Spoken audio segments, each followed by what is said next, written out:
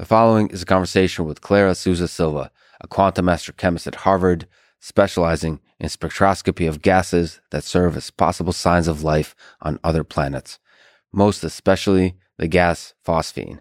She was a co-author of the paper that in 2020 found that there is phosphine in the atmosphere of Venus, and thus possible extraterrestrial life that lives in its atmosphere. The detection of phosphine was challenged, reaffirmed, and is now still under active research. Quick mention of our sponsors: Onnit, Grammarly, Blinkist, and Indeed. Check them out in the description to support this podcast. As a side note, let me say that I think the search for life on other planets is one of the most important endeavors in science. If we find extraterrestrial life and study it, we may find insights into the mechanisms that originated life here on Earth, and more than life, the mechanisms that originated intelligence and consciousness. If we understand these mechanisms, we can build them. But more than this, the discovery of life on other planets means that our galaxy and our universe is teeming with life. This is humbling and terrifying, but it is also exciting. We humans are natural explorers. For most of our history, we explored the surface of the Earth and the contents of our minds.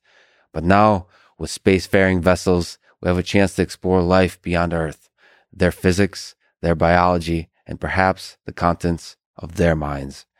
Now is the part of the program where I do a few minutes of ads, and never any ads in the middle. I think those are annoying and really get in the way of the conversation. I try to make these ads interesting, but I give you timestamps, so if you skip, and I hope you don't, but if you do, please still check out the sponsors by clicking the links in the description. It's the best way to support this podcast. I'm fortunate to be able to be very selective with the sponsors we take on, so hopefully if you buy their stuff, you'll find value in it just as I have. This episode is sponsored by Onnit, nutrition, supplement, and fitness company. They make Alpha Brain, which is a nootropic that helps support memory, mental speed, and focus. I've recently been using it on occasion to be a kind of super boost when I'm thinking through a difficult problem. It clears the mind, helps me maintain focus. It's really important for me to not rely on anything like that, so I don't take it as a regular part of my productive life. I take it as a way to boost my mind through difficult, deep work sessions. Plus, I really like the brand Onnit. I get to pass their gym quite often while I'm here in Austin. Obviously, Joe Rogan is involved with it, and since I've been a long-time fan of his podcast, the Onnit brand is kind of implanted in my head at this point. Anyway, go to lexfriedman.com/Onnit to get up to 10% off Alpha Brain. That's lexfriedman.com/Onnit. This show is sponsored by Grammarly, a writing assistant tool that checks spelling, grammar, sentence structure, and readability. Grammarly Premium, that's the one you pay for, offers a bunch of extra features. My favorite is the clarity check, which helps detect rambling, overcomplicated chaos that many of us, certainly I do, can descend into. Whenever I say a sentence where parts of the sentence rhymes with another part of the sentence, my brain gets distracted and I start mentally giggling at the internal dad joke of it. I find a little bit of silliness is good for the soul. It reminds you that life is quite absurd. What does that have to do with Grammarly? I have no idea. Anyway, Grammarly is what Clippy always wanted to be. It's a kind of little assistant that guides you. You don't necessarily have to accept all the suggestions it makes. It's almost a thing you argue against as you try to clarify and improve your writing.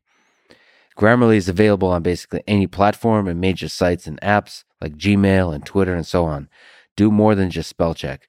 Get your point across more effectively with Grammarly Premium. Get 20% off Grammarly Premium by signing up at Grammarly.com/Lex. That's 20% off at Grammarly.com/Lex. I wonder if it can help me mumble less. Maybe there's a company called Mumberly.com, and maybe they can be a sponsor too. This episode is also sponsored by Blinkist, my favorite app for learning new things. Blinkist takes the key ideas from thousands of nonfiction books and condenses them down into just 15 minutes that you can read or listen to. There's a huge number of really popular books on there, many of which I would recommend, like Sapiens or Homo Deus by Yuval Harari. I've been thinking of doing a project where I read a book a day for maybe like a month. since I've been really slacking on the amount of reading I'm doing per day. It's really been in like 10 minutes, 20-minute periods, as opposed to hour, 2 hour, 3 hour, 4 hour. I want to get back into sort of serious reading, note taking, and thinking through stuff. I think it makes me a better person. I think it makes me a better friend. It makes me a better conversationalist on a podcast, certainly. Makes me a better mind that thinks about this world. Reading is like the most efficient and cheap way to travel, both through space and time. So I definitely want to do that kind of project, and Blinkist helps me guide which books I want to read or which books I want to reread. It also reminds me of the key ideas from books I've already read. It's just a great companion to the full reading experience. Go to Blinkist.com/Lex to start your free 7-day trial and get 25% off of a Blinkist premium membership. That's Blinkist.com/Lex, spelled Blinkist, Blinkist.com/Lex. This episode is also brought to you by Indeed, a hiring website. I've used them as part of many hiring efforts I've done for the teams I've led. They have tools like Indeed Instant Match, giving you quality candidates whose resumes on Indeed fit your job description immediately. Actually, as we speak, I've been doing interviews with video editors today, and I'm going to do some more tomorrow.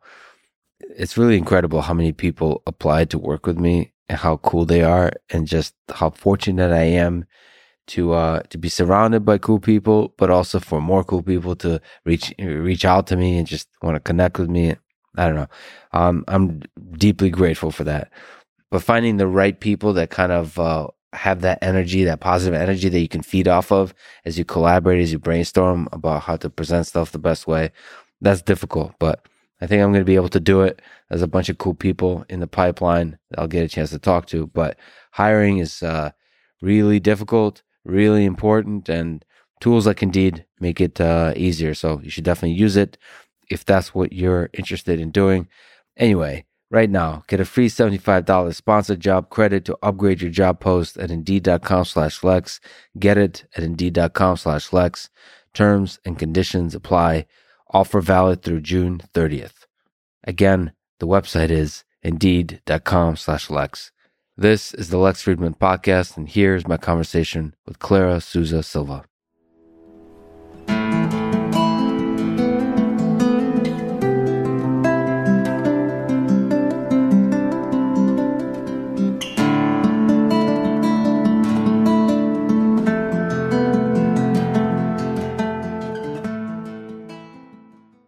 Since you're the world expert in, in many things, but one of them is phosphine, would it technically be correct to call you the queen of phosphine?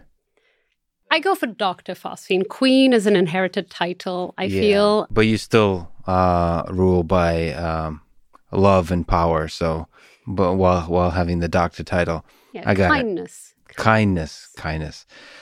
In September 2020, you co-authored a paper announcing possible presence of phosphine in the atmosphere of Venus, and that it may be a signature of extraterrestrial life. Big maybe. There was some pushback, of course, from the scientific community that followed, friendly, loving pushback. Then in January, another paper from University of Wisconsin, I believe, confirmed the finding. So where do we stand in this saga, in this mystery of what the heck is going on Venus in terms of phosphine and in terms of aliens? Okay, let's try to break it down. Okay. The short answer is we don't know. I think you and the rest of the public are now witnessing a pretty exciting discovery, but as it evolves, as it unfolds, we did not wait until we had years of data from 10 different instruments across several layers of the atmosphere. We waited until we had 2 telescopes with independent data months apart. But still, the data is weak. It's noisy. It's delicate. It's very much at the edge of instrument sensitivity. And so we still don't even know if it is phosphine. We don't even really know if the signal is real. People still disagree about that. And I think at the more philosophical end of how this happened, I think it is a distinction, and myself and other co-authors were talking about this. It's a distinction between hypotheses generation and hypothesis testing. Mm-hmm. Now, hypothesis testing is something that I think is the backbone of, the scientific method. But it has a problem, which is if you're looking through very noisy data and you want to test a hypothesis, you may, by mistake, create a spurious signal. The safest, more conservative approach is hypothesis generation. You see some data and you go, what's in there? With no bias. Now, this is much safer, much more conservative. And when there's a lot of data, that's great. When there isn't, you can clean the noise and take out the signal with it. The signal with a bathwater, whatever the equivalent of the analogy would be. And so I think the healthy discourse that you described is exactly this. There are ways of processing the data, completely legitimate ways, checked by multiple people and experts, where the signal shows up and then phosphine is in the atmosphere of Venus, and some where it doesn't. And then we disagree what that signal means. If it's real, and it is unambiguously phosphine, it is very exciting because we don't know how to explain it without life. But going from there to Venusians is still a huge jump. And Venusians. So that would be the title for the civilization, if it is a living and thriving on Venus as Venusians. Until we know what they call themselves, that's the name, yes. So this is the early analysis of data, or analysis of early data. It was nevertheless, you waited until the actual peer-reviewed publication to announce? Of course. And analysis of the two different instruments months apart. So that's ALMA and JCMT, the two telescopes. It's really exciting. What did it feel like sort of sitting on this data? Like kind of anticipating the publication and wondering, and still wondering, is it true? Like, how does it make you feel that a planet in our solar system might have phosphine in the atmosphere? It's nuts. It's absolutely nuts. In the best possible way. I've been working on phosphine for over a decade. And before it was cool. Way before it was cool. Okay. Before anyone could spell it or heard of it. And at the time, people either didn't know what phosphine was or only knew it for being just possibly the most horrendous molecule that ever graced the Earth. And so no one was a fan. And I'd been considering looking for it because I did think it was an unusual and disgusting but very promising sign of life. I've been looking for it everywhere. I really didn't think to look in the solar system. I thought it was all pretty rough around here for life. And so I wasn't even considering the solar system at all, never mind next door, Venus. It was only the lead author of the study, Jane Greaves, who thought to look in the clouds of Venus and then reached out to me to say, I don't know phosphine, but I know it's weird. How weird is it? And the answer is very weird. And so the telescopes were looking at, this is visual data. That's what I mean by visual. You wouldn't see the phosphine. Well, but I mean, it's a telescope. It's remote. It's remote. You're observing. You're zooming in on this particular planet. I mean, what does the sensor actually look like? How many pixels are there? What does the data kind of look like? It'd be nice to kind of build up intuition of how little data we have based on which.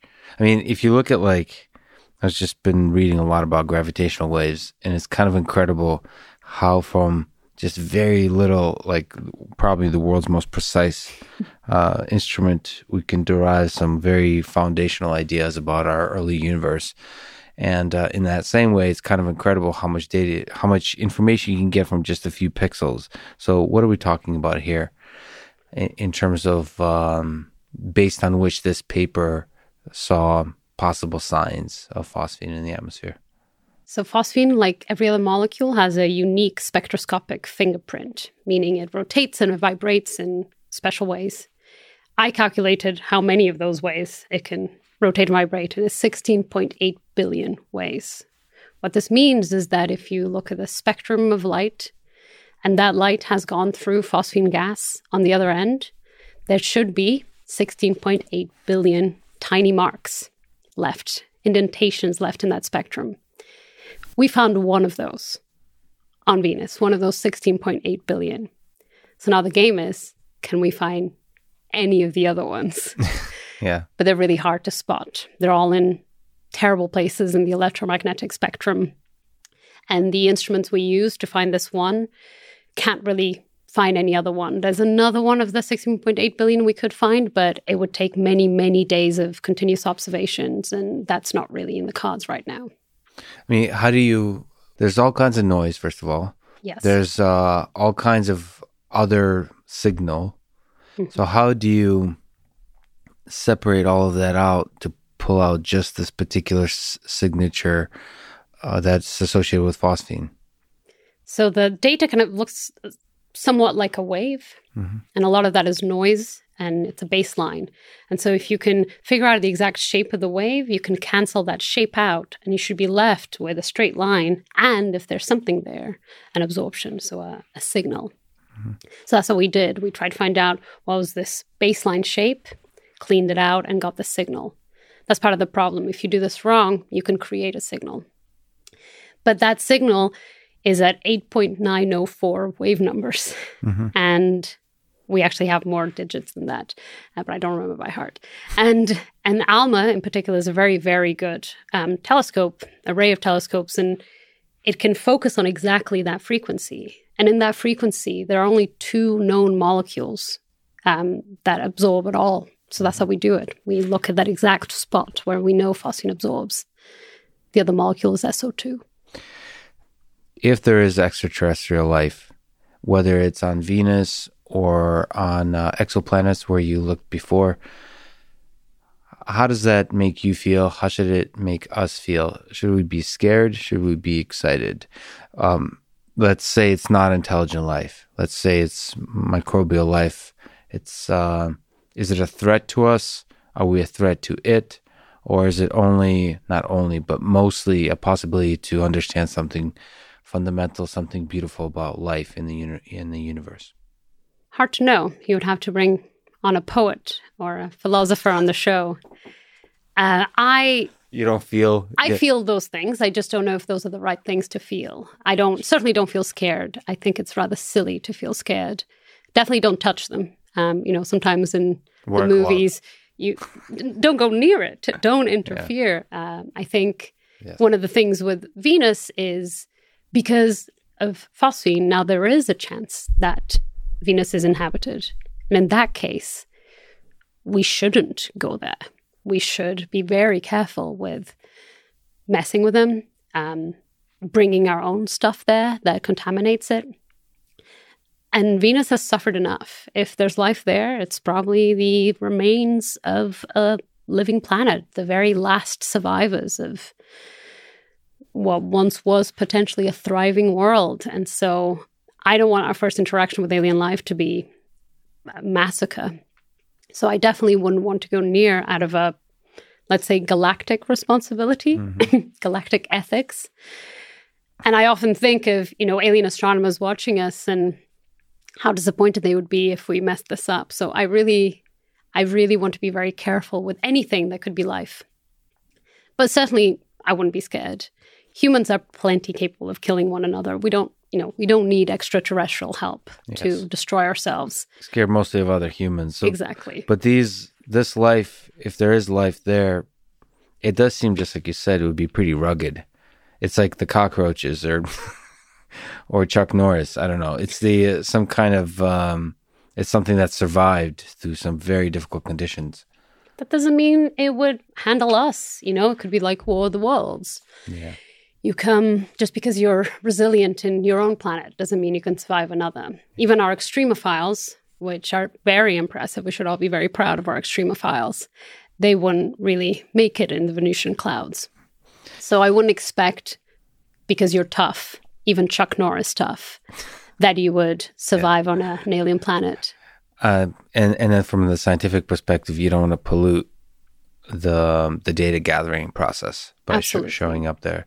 The observer can affect the observed. Okay. How heartbreaking would it be if we found life on another planet and then we're like, oh, we brought it. with us. It was my sandwich. But that's always the problem, right? And it's certainly a problem with Mars, because we visited the if there is life on Mars, or like remains of life on Mars, it's always going to be a question of like, well, maybe we planted it there. Let's not do the same with Venus. It's harder because when we try to go to Venus, things melt very quickly. Yeah, and so it's pretty. It's a little harder to pollute Venus. It's very good at destroying foreigners. Yeah, well, in terms of Elon Musk and terraforming planets, Mars is stop number one. Then Venus maybe after that. So, can we talk about phosphine a little bit? So you mentioned it's a pretty... Love phosphine. What's your Twitter handle? It's like Dr. Phosphine, It's Dr. Phosphine, yes. You will be surprised here. It wasn't taken already. I just grabbed it. Didn't have to buy it off anyone. Yeah. So what is it? What's phosphine? You already mentioned it's pretty toxic and troublesome. And what and outside trouble. Sorry, that's no. I love it. I'm going to stop calling it troublesome. So maybe what are some things that make it interesting chemically, and why is it a good sign of life when it's present in the atmosphere, like you've described in your paper, aptly titled "Phosphine as a Biosignature Gas in Exoplanet Atmospheres"? I suppose you wrote that paper before Venus. I did, yes. I did. And no one cared. You know, in that paper, I said something like, if we find phosphine on any terrestrial planet, can only mean life. And everyone's like, yeah, that sounds about right. Let's go. And then Venus shows up, and I was like, are you sure? I'm like, I was sure before I was sure. Now that it's right here, I'm less sure now that my claims are being tested. So phosphine is a fascinating molecule. So it's shaped like a pyramid with a phosphorus up top and then 3 hydrogens. It's actually quite a simple molecule in many ways. It's the most popular elements in the universe: carbon, hydrogen, nitrogen, oxygen, phosphorus, sulfur. When you add hydrogen to them, it makes quite simple, quite famous molecules. You know, you do it to oxygen, you get water. You do it to carbon, you get methane. You do it to nitrogen, you get ammonia. These are all molecules people have heard of. But you do it to phosphorus, you get phosphine. People haven't heard of phosphine because it's not really popular on Earth.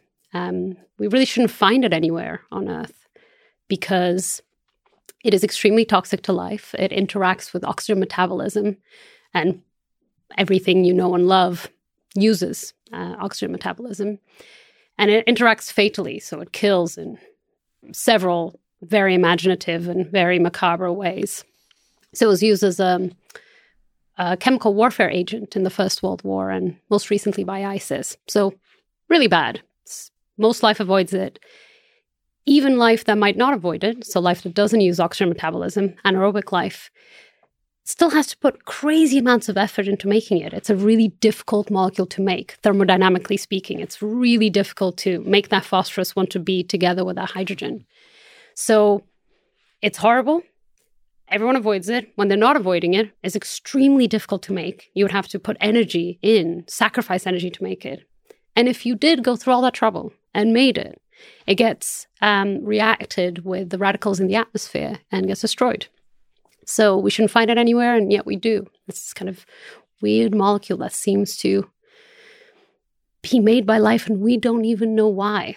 Life clearly finds a use for it. It's not the only molecule that life is willing to sacrifice energy to make, but we don't know how or why life is even making it. So absolutely mysterious, absolutely deadly, smells horrifically. When it's made, it produces other kind of diphosphines, and it's been reported as smelling like garlicky, fishy death. Once someone referred to it as smelling like let me see if I remember, the rancid diapers of the spawn of Satan. Oh, very nice. Yeah, very, very vivid. And so... See, you're a poet after all. I didn't call it that. Someone else did. Right. And so it's just this horrific molecule, but it is produced by life. We don't know why. And when it is produced by life, it's done with enormous sacrifice. And the universe does not sacrifice. Life sacrifices. And so it's this strange, contradictory molecule that we should all be avoiding, and yet seems to be almost an ambiguous sign of life on rocky planets. Okay, can we dig into that a little bit? So, what on rocky planets? What is there biological mechanisms that can produce it? I mean, is there? You said that why is unclear. Why life might produce it, but is there an understanding of what kind of mechanisms might be able to produce it? This very difficult to produce molecule. We don't know yet. The enzymatic pathways of phosphine production by life are not yet known. This is not actually as surprising as it might sound. I think something like 80% of all the natural products that we know of, so we know biology makes them, we don't know how. It is much easier to know life produces something because you can put, bacteria in a petri dish and then watch, and then that gas is produced. You go, oh, life made it. Yeah. That actually happened with phosphine. But that's much easier to do, of course, than figuring out what is the exact metabolic pathway within that life form that created this molecule. So we don't know yet. Phosphine is really understudied. No one had really heard of it until nowish. What you were presenting is the fact that life produces phosphine, not the process by which it produces phosphine. Is there an urgency now? Like if you were to try to understand the mechanisms, what did you call them? Enzymatic pathways that produce phosphine, how difficult is that of a problem to crack? It's really difficult. If I'm not mistaken, even, the scent of truffles, obviously a billion-dollar industry, huge deal. Until quite recently, it wasn't known exactly how those scents, those molecules that create this incredible smell were produced. And this is a billion-dollar industry. Wow. As you can imagine, there is no such pressure. There's no phosphine lobby or anything that would push for this research. But I hope someone picks it up and does it. And it isn't crazy because we know that phosphine is really hard to make. We know it's really hard for it to happen accidentally. Even lightning and volcanoes that can produce small amounts of phosphine. It's extremely difficult for even these extreme processes to make it. So it's not really surprising that only life can do it because life is willing to make things at a cost. So maybe on the topic of phosphine, what again, you've gotten yourself into trouble that I'm going to ask you all these like high-level poetic questions. I apologize. No, but I would love it. Okay. When did you first fall in love with phosphine? It wasn't love at first sight. It was somewhere between a long relationship and Stockholm syndrome. Yeah. When I first started my PhD, I knew I wanted to learn about molecular spectra and how to simulate it. I thought it was really outrageous that we as a species couldn't detect molecules remotely. We didn't have this perfect catalog ready of the molecular fingerprint of every molecule we may want to find in the universe. And something as basic as phosphine, the fact that we didn't really know how it interacted with light, and so we couldn't detect it properly, in the galaxy. I was so indignant.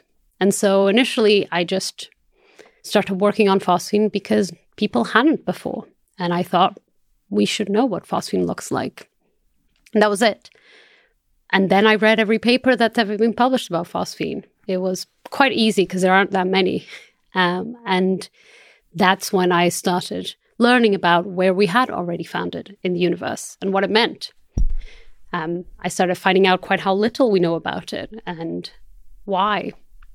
And it was only when I joined MIT and I started talking to biochemists that it became clear that phosphine wasn't just weird and special and understudied and disgusting.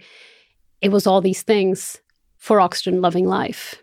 And it was the anaerobic world that would welcome phosphine. And that's when the idea of looking for it on other planets became crystallized. Because oxygen is very powerful and very important on Earth, but that's not necessarily going to be the case on other exoplanets. Most planets are oxygen poor. Overwhelmingly, most planets are oxygen poor. And so finding this sign of life that would be welcomed by everything that would live without oxygen on Earth seemed so cool. But ultimately, the project at first was born out of the idea that you want to find that molecular fingerprint of a molecule. So, and that this is just one example, and that's connected to then looking for that fingerprint elsewhere in a remote way.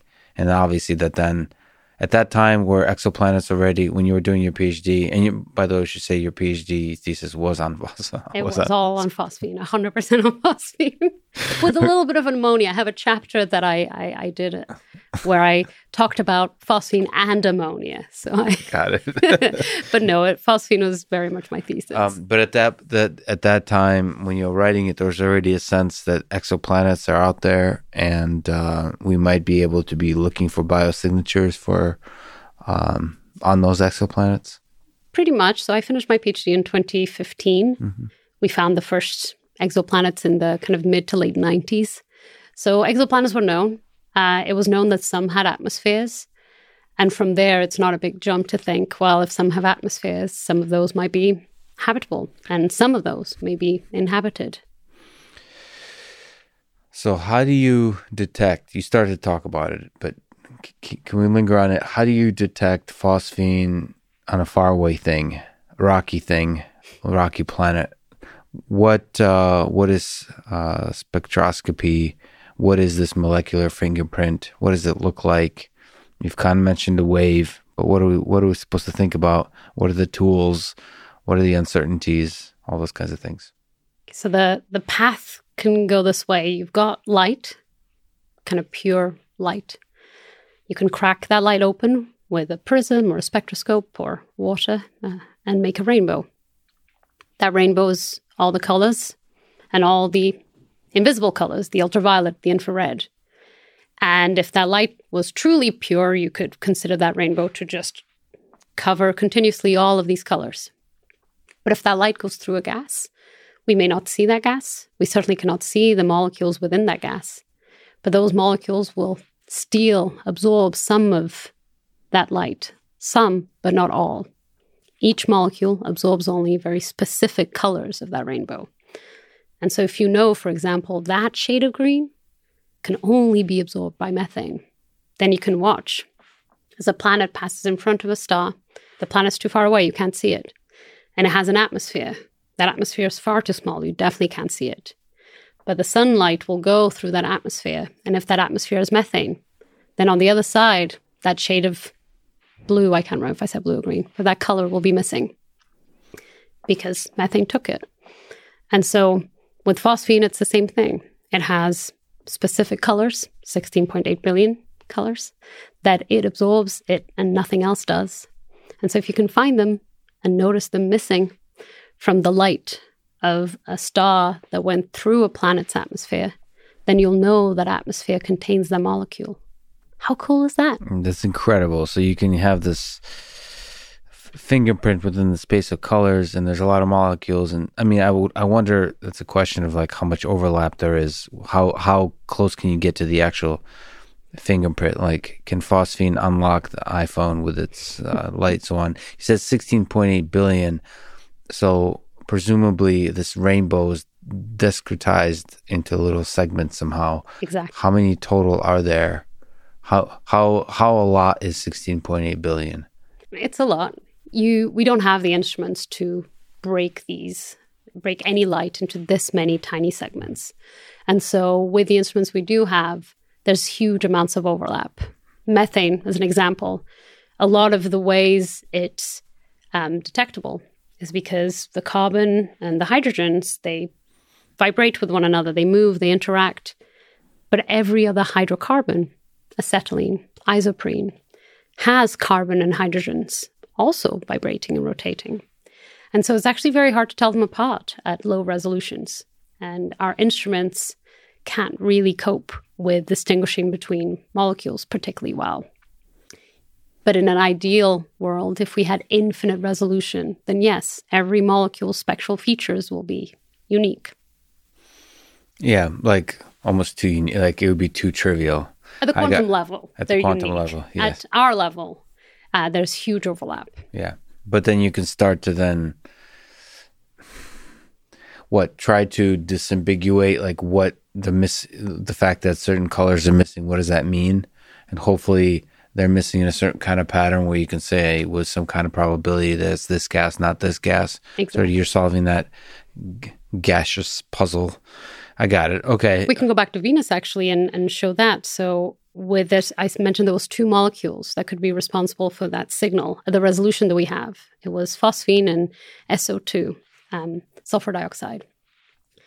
And at that resolution, it could really be one or the other. But in that same bandwidth, so in the kind of the same observations, there was another region where phosphine does not absorb. We know that. But SO2 does. So we just went and checked, and there was no signal. So we thought, oh, then it must be phosphine. And then we submitted the paper. The rest is history. I got it. Well, yeah, that's beautifully told.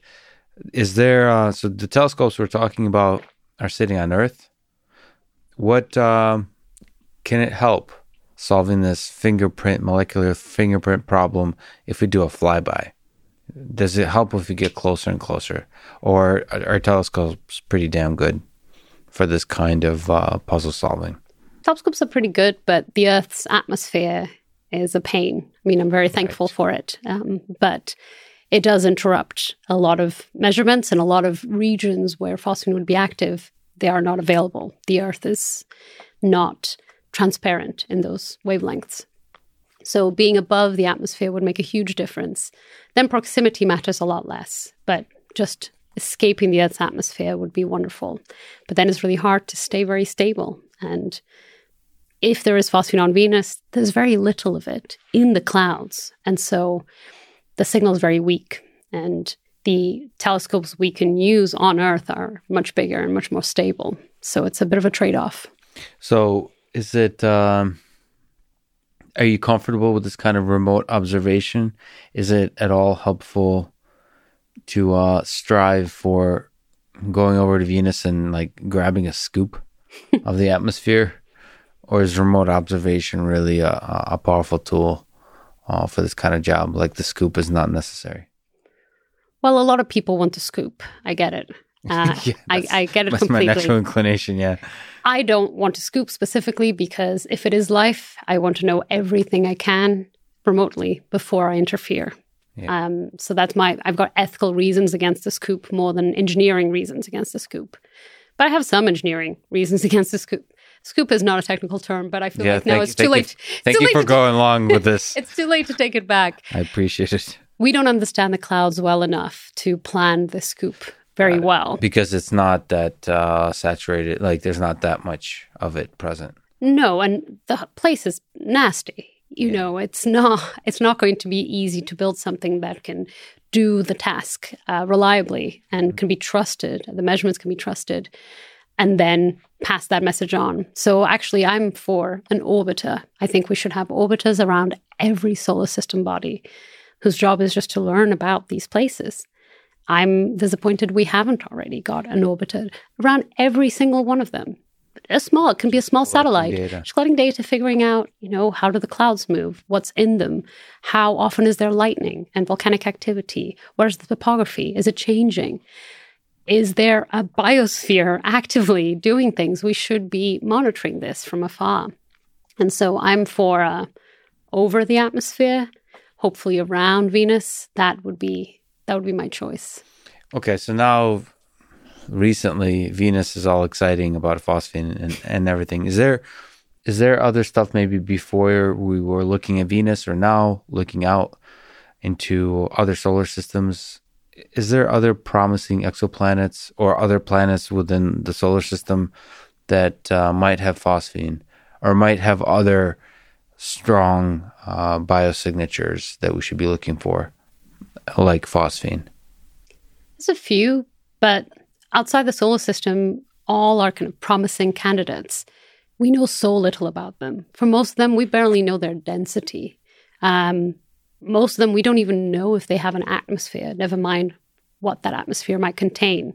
So we're still very much at the stage where we have detected promising planets, but they're promising in that they're about the right size, the right density. They could have an atmosphere, and they're about the right distance from their host star. But that's really all we know.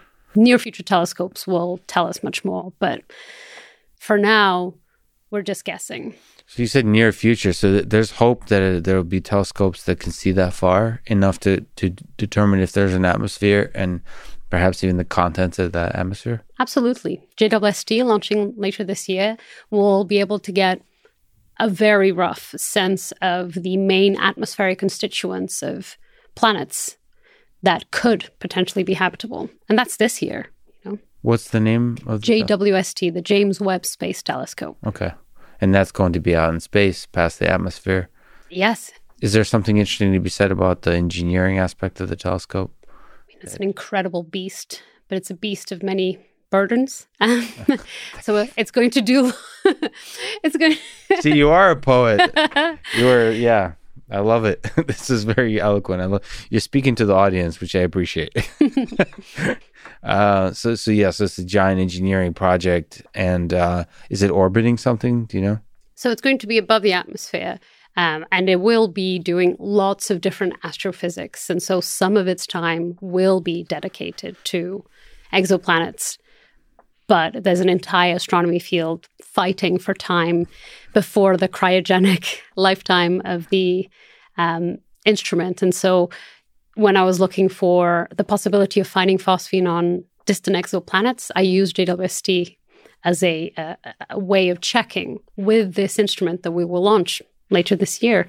Could we detect phosphine on an oxygen-poor planet?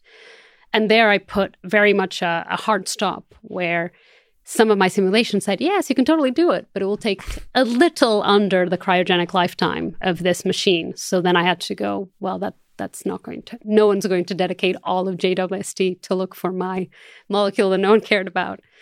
So we're very much at that edge. But there'll be many other telescopes in the coming decades that will be able to tell us quite a lot about the atmospheres of potentially habitable planets.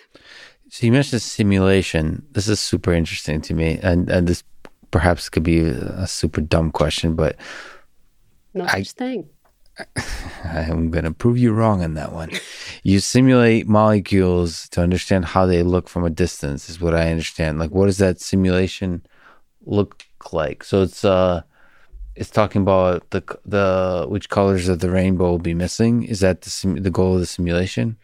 That's the goal, but it's really just a very, very nasty Schrodinger's equation. So it's a quantum simulation. Oh, so it's simulating at the quantum level. Yes. So I'm a quantum astrochemist. Hi, I'm Clara. I'm a quantum astrochemist. That's how we should have started this conversation. Can you describe the three components of that quantum astro and chemist and how they interplay together? So I study the quantum behavior of molecules, hence the quantum and the chemist, specifically so I can detect them in space, hence the astro. So what I do is I figure out the probability of a molecule being in a particular state. There's no deterministic nature to the work I do. So it's every transition is just a likelihood. But if you get a population of that molecule, it will always happen.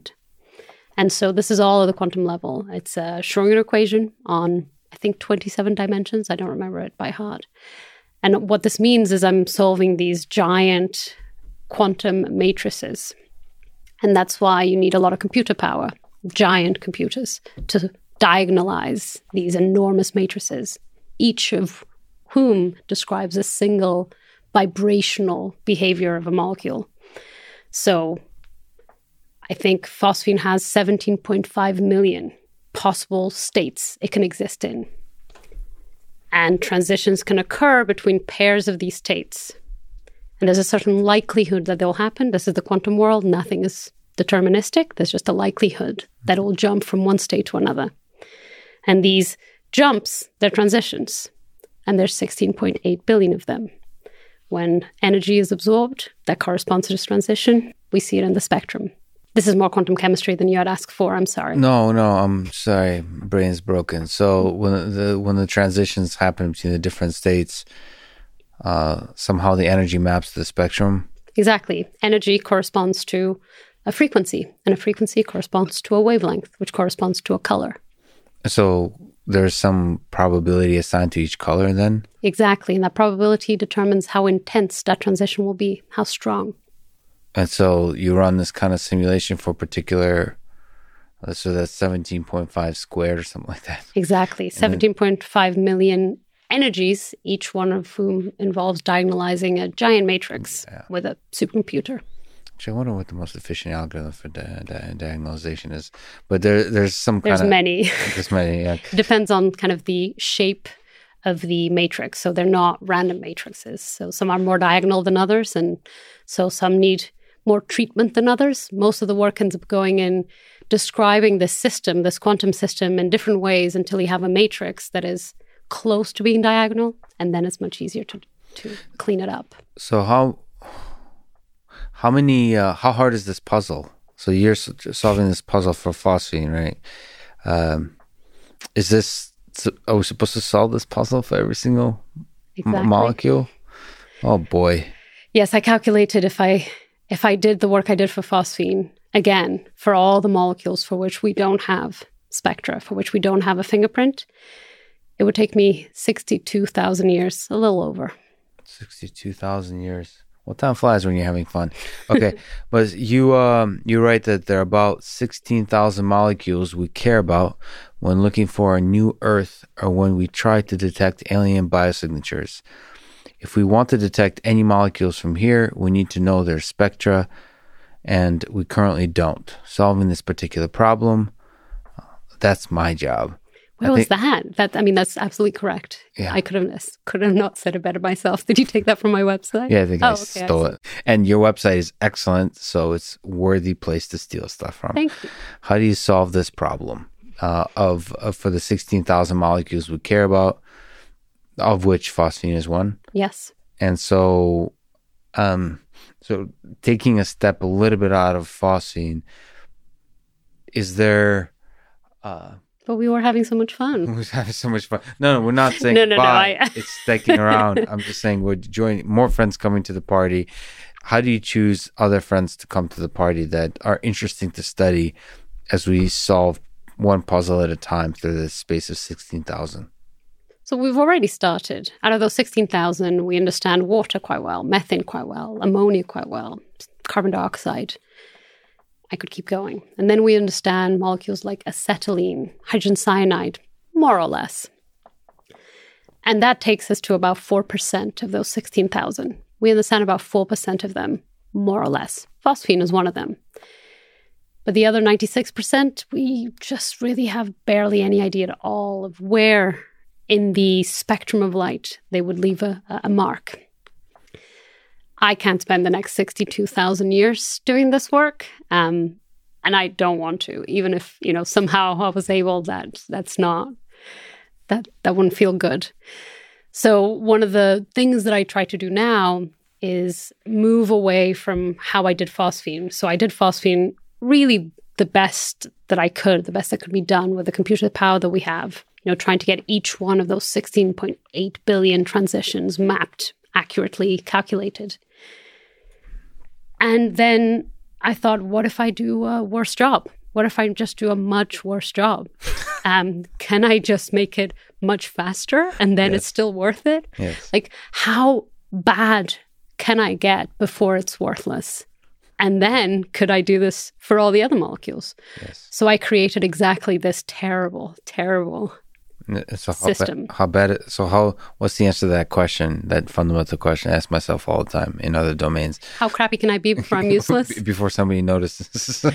Turns out pretty crappy, because no one has any idea of what these molecules look like. Anything is better than nothing. Mm-hmm. And so I thought, how long will it take me to create better than nothing spectra for all of these molecules? And so I created RASCAL, Rapid Approximate Spectral Calculations for all.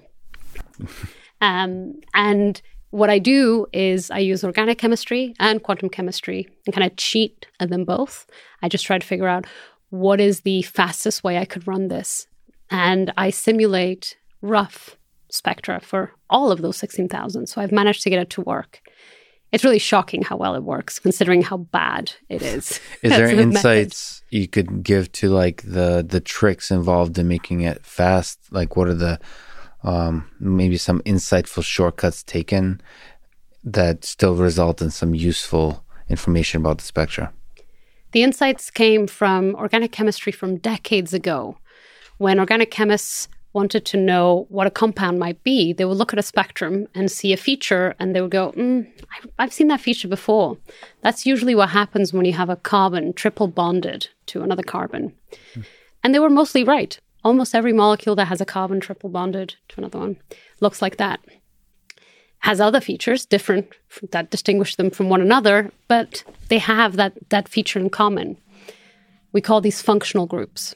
And so most of that work ended up being abandoned because now we have mass spectrometry, we got nuclear magnetic resonance spectroscopy, so people don't really need to do that anymore. But these ancient textbooks still exist, and I've collected them all, as many as I could. And there are hundreds of these descriptions where people have said, oh, whenever you have a iodine atom connected to this one, there's always a feature here. And it's usually quite sharp and it's quite strong. And some people go, oh, yeah, that's a really broad feature every time that combination of atoms and bonds. So I've collected them all. And I've created this giant dictionary of all these kind of puzzle pieces, these Lego parts of molecules. Mm-hmm. And I've written a code that then puts them all together in some kind of like Frankenstein's monster of molecules. So you ask me for any molecule, and I go, well, it has these bonds and this atom dangling off this atom and this cluster here. And I tell you what it should look like. And it kind of works. So this creates a whole portfolio of just kind of signatures that we could look for. Very rough signatures. But still useful enough to analyze the atmospheres, the telescope-generated images of other planets?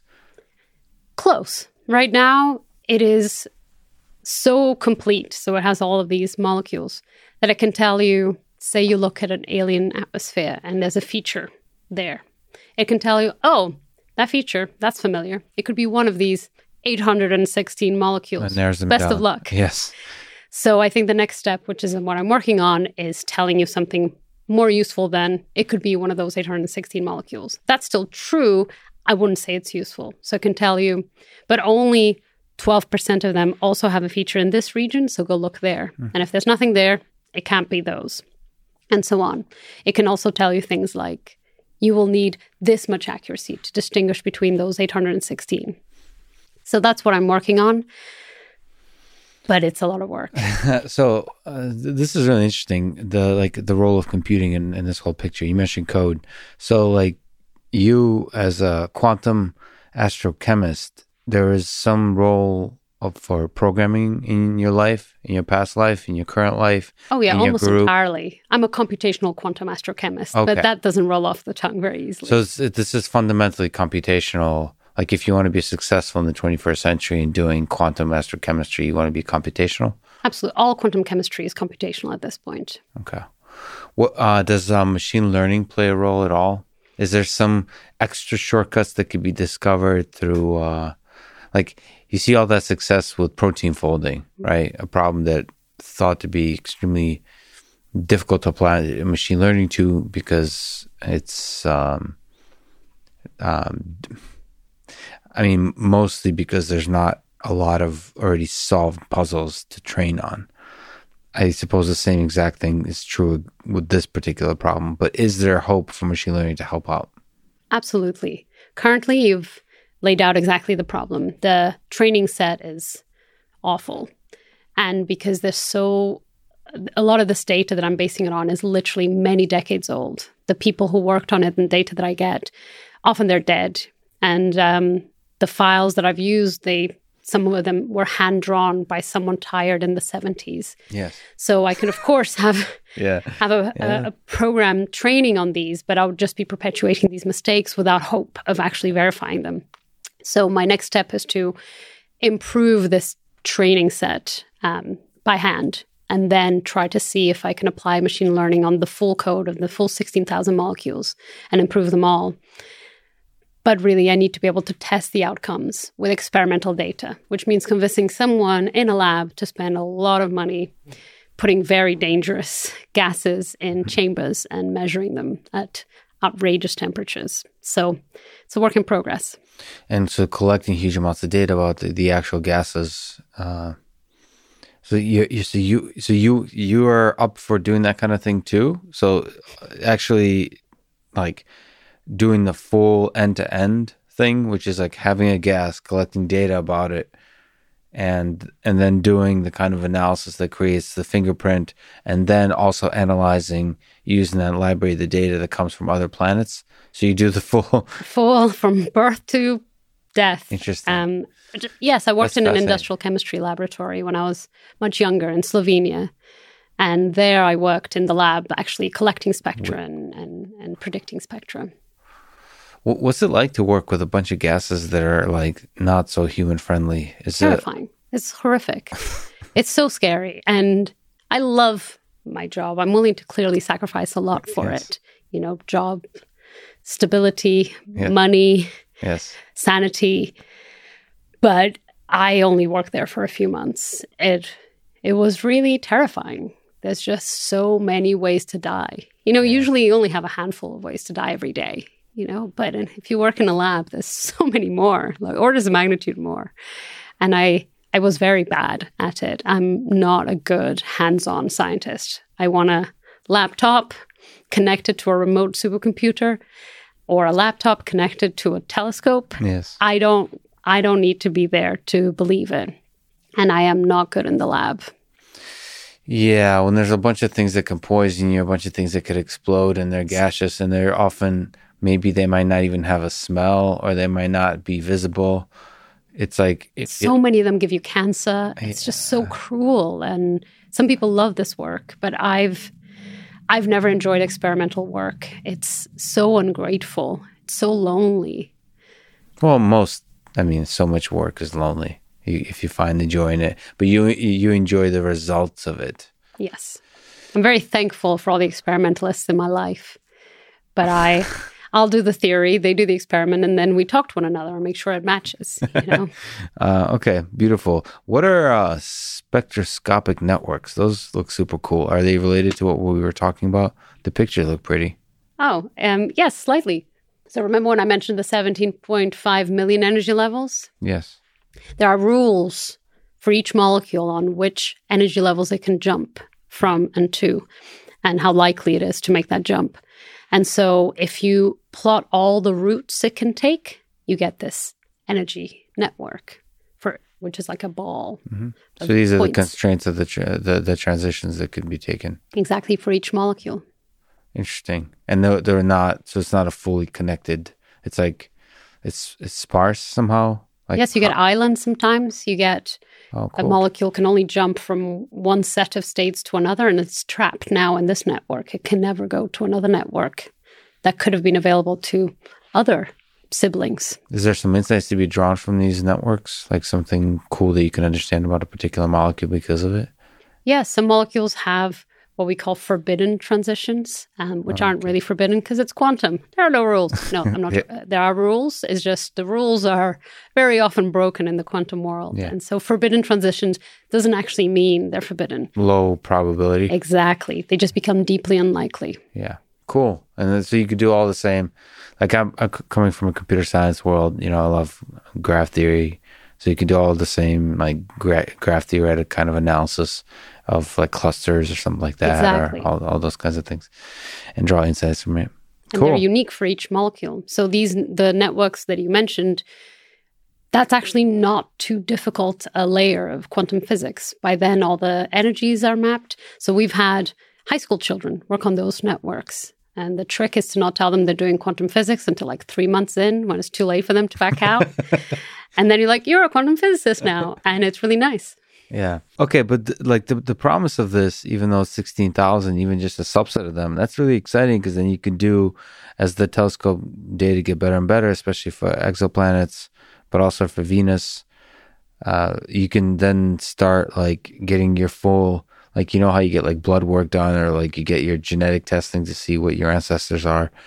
You can get the same kind of like high resolution information about interesting things going on a particular planet based on the atmosphere, right? Exactly. How cool would that be if we could, scan an alien planet and go, oh, this is what the clouds are made of. This is what's in the surface. These are the molecules that are mixing.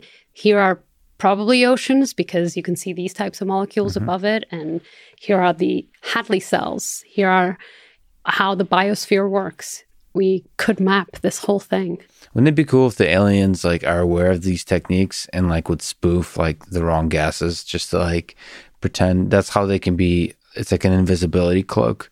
They can generate gases that would throw you off, or do the opposite. They pretend they will artificially generate phosphine, so they like the dumb apes on Earth again, like go out like flying in different places because it's just fun. It's like some teenager alien somewhere just pranking. Yeah. But I was asked that exact question this Saturday by a 7-year-old boy in Canada. Oh, old 7? 7. Yeah. Yes. But it was the first time I'd been asked that question. This is the second in a week. We're kindred spirits, him and I. We can. They can prank us to some extent, but this work of interpreting an alien atmosphere means you're reading the atmosphere as a message. And it's very hard to hide signs of life in an atmosphere because you can try to prank us, but you're still going to fart and breathe and somehow metabolize the environment around you and call that whatever you call that and release molecules. And so that's really hard to hide. You know, you can go very quiet. You can throw out some weird molecule to confuse us further, but we can still see all your other metabolites. Yeah. It's hard to fake. Is there?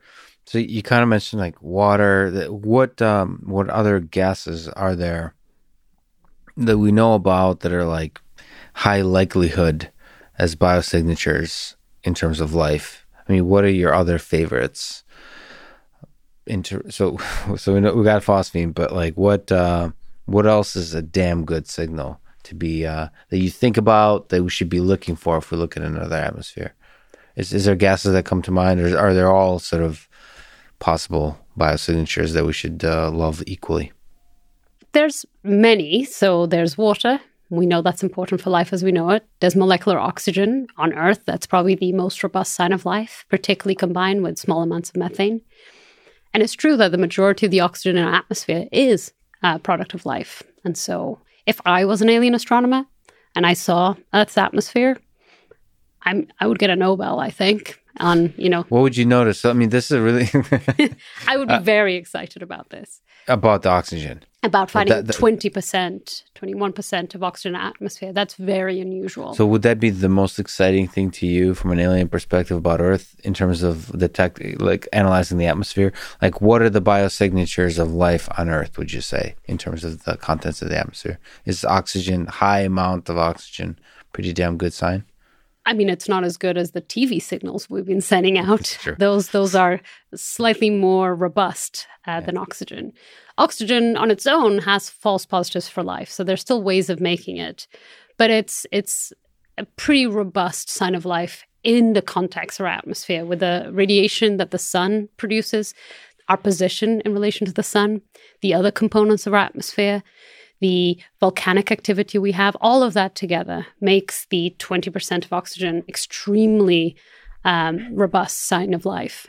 But outside that context, you could still produce oxygen without life. But phosphine, although better in the sense of it is much harder to make, it has lower false positives, still has some. So I'm actually against looking for specific molecules.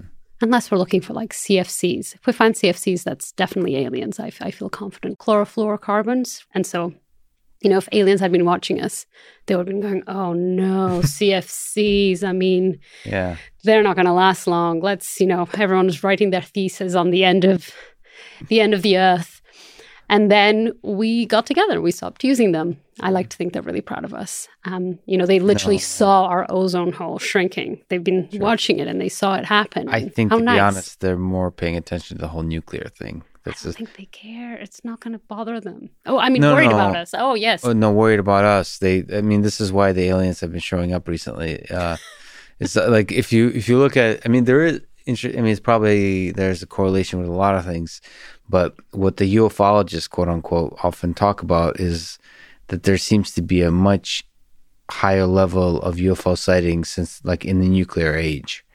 So, like, if aliens were indeed worried about us, Like if you were aliens, you would start showing up when the living organisms have first discovered a way to destroy the entire colony. Can the increase in sightings not have to do with the fact that people now have more cameras? It's an interesting thing about science. Like with UFO sightings, it's like either 99.9% of them are false or 100% of them are false. The interesting thing to me is that in that 0.01%, there's a lot of things in science that are like these weird outliers. They're difficult to replicate. You have there's even physical phenomena, ball lightning. There's difficult things to artificially create in large amounts or observe in nature in large amounts in such a way that you can apply the scientific method. There could be just things that happen a few times, or once, and you're like, what the hell is that?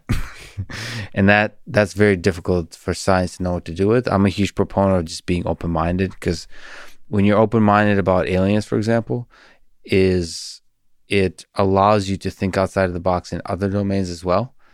And somehow that will result, if you're open-minded about aliens and you don't laugh it off immediately, what happens is somehow that's going to lead to a solution to P equals NP or P not equals NP, in ways that you can't predict. The open-mindedness has tertiary effects that will result in progress, I believe, which is why I'm a huge fan of aliens, because it's because too many scientists roll their eyes at the idea of aliens, alien life. And to me, it's one of the most exciting possibilities and the biggest, most exciting questions before all of human civilization. So to roll your eyes is not the right answer. To roll your eyes presumes that you know anything about this world, as opposed to just knowing 0.0001% of this world. And so being humble in the face of that, being open to the possibility of aliens visiting Earth is a good idea. Not everything, though. I'm not so open-minded to the flat Earth hypothesis as there's a growing number of people believing in. But even then... Or the inner Earth. I've got shouted at a public talk about it. So the Earth is hollow? Yeah, my understanding is that there's this conspiracy theory that, as far as I can tell, has no grounding in reality, is that there's a slightly smaller Earth inside this one, which is just too cute as a concept. Oh, that's awesome. And you can access it, I think, from Antarctica. And that's where we keep, and I quote, the mammoths and the Nazis. Yeah, I mean, that one is ridiculous. But I do like... Hey, I thought you were keeping an open mind. I am. This is I genuinely think that's more likely than aliens visiting the Earth. And I say this as someone who has dedicated her life to finding alien life. And so that's how improbable I think the visitations are. Because interstellar distances are so huge that it's just not really worth it. See, I have a different view on this whole thing. I think the aliens that look like little green men are extremely low probability event. Mammoths and Nazis that's similar. That level. Okay. But other kind of ideas, the sad thing to me, and I think in my view, if there's other alien civilizations out there and they visited Earth, neither them or perhaps just us would be even able to detect them. We wouldn't be open-minded enough to see it. Because our understanding of what is life, and I just talked to Sarah Walker, who's you know Sarah. Yeah, we talked for 3 hours about the question of what is life.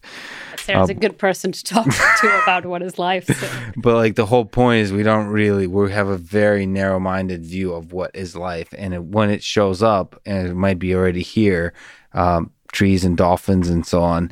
Choices.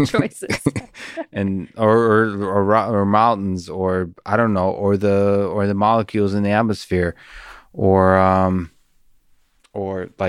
people make fun of me, but I do think that ideas are kind of aliens themselves, or consciousness could be the aliens, or it could be the method by which they communicate. We don't know shit about the way our human mind works, and the fact that this thing is be a quantum process. Please don't. I understand this. It's not woo woo. I'm not. It could, but it very well could be. There could be something at the physics level, right?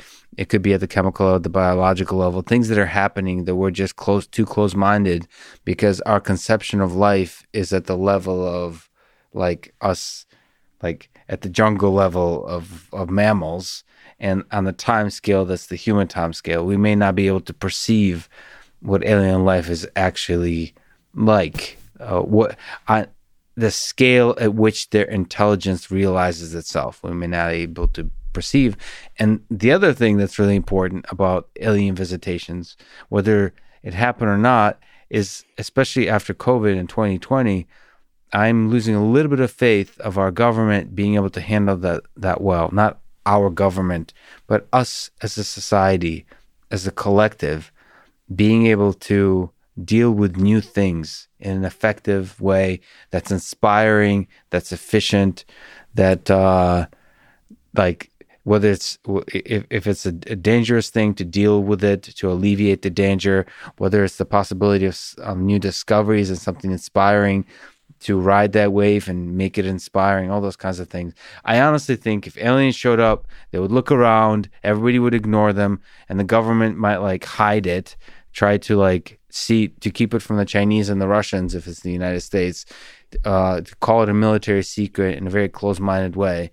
And then the bureaucracy would drown it away to where through paperwork, the poor aliens would just like waste away in a cell somewhere. Like there's a certain... That would not happen. That would never happen. Part of the reason that I feel so confident that aliens have not visited is because they would have had to visit just to have a look remotely, from Neptune or something.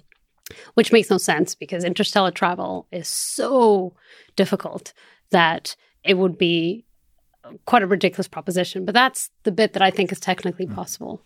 If they did come here and they were visible by anyone, detectable by anyone, the thought that any government, no matter, or any military could just contain them, these beings are capable of traveling interstellar distances when we can barely go to the moon, barely go to the moon. So these things would be way more intelligent. And the fact that we think our puny military, even if all the military in the world got together, and the fact that they could somehow contain this, that's like the ants bit trying that's to contain a human that visited them. Exactly. But and scientists. You would have to bring scientists on board.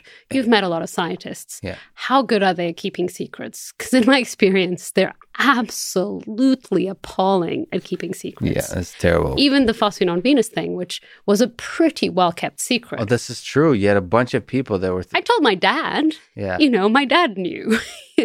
And hopefully didn't tell anyone. But if it had been an alien visiting, he probably would have told the mate, And so these secrets could not be kept by any scientist that I know, and certainly not collaborative scientists, which would be needed. You would need all sorts of scientific teams.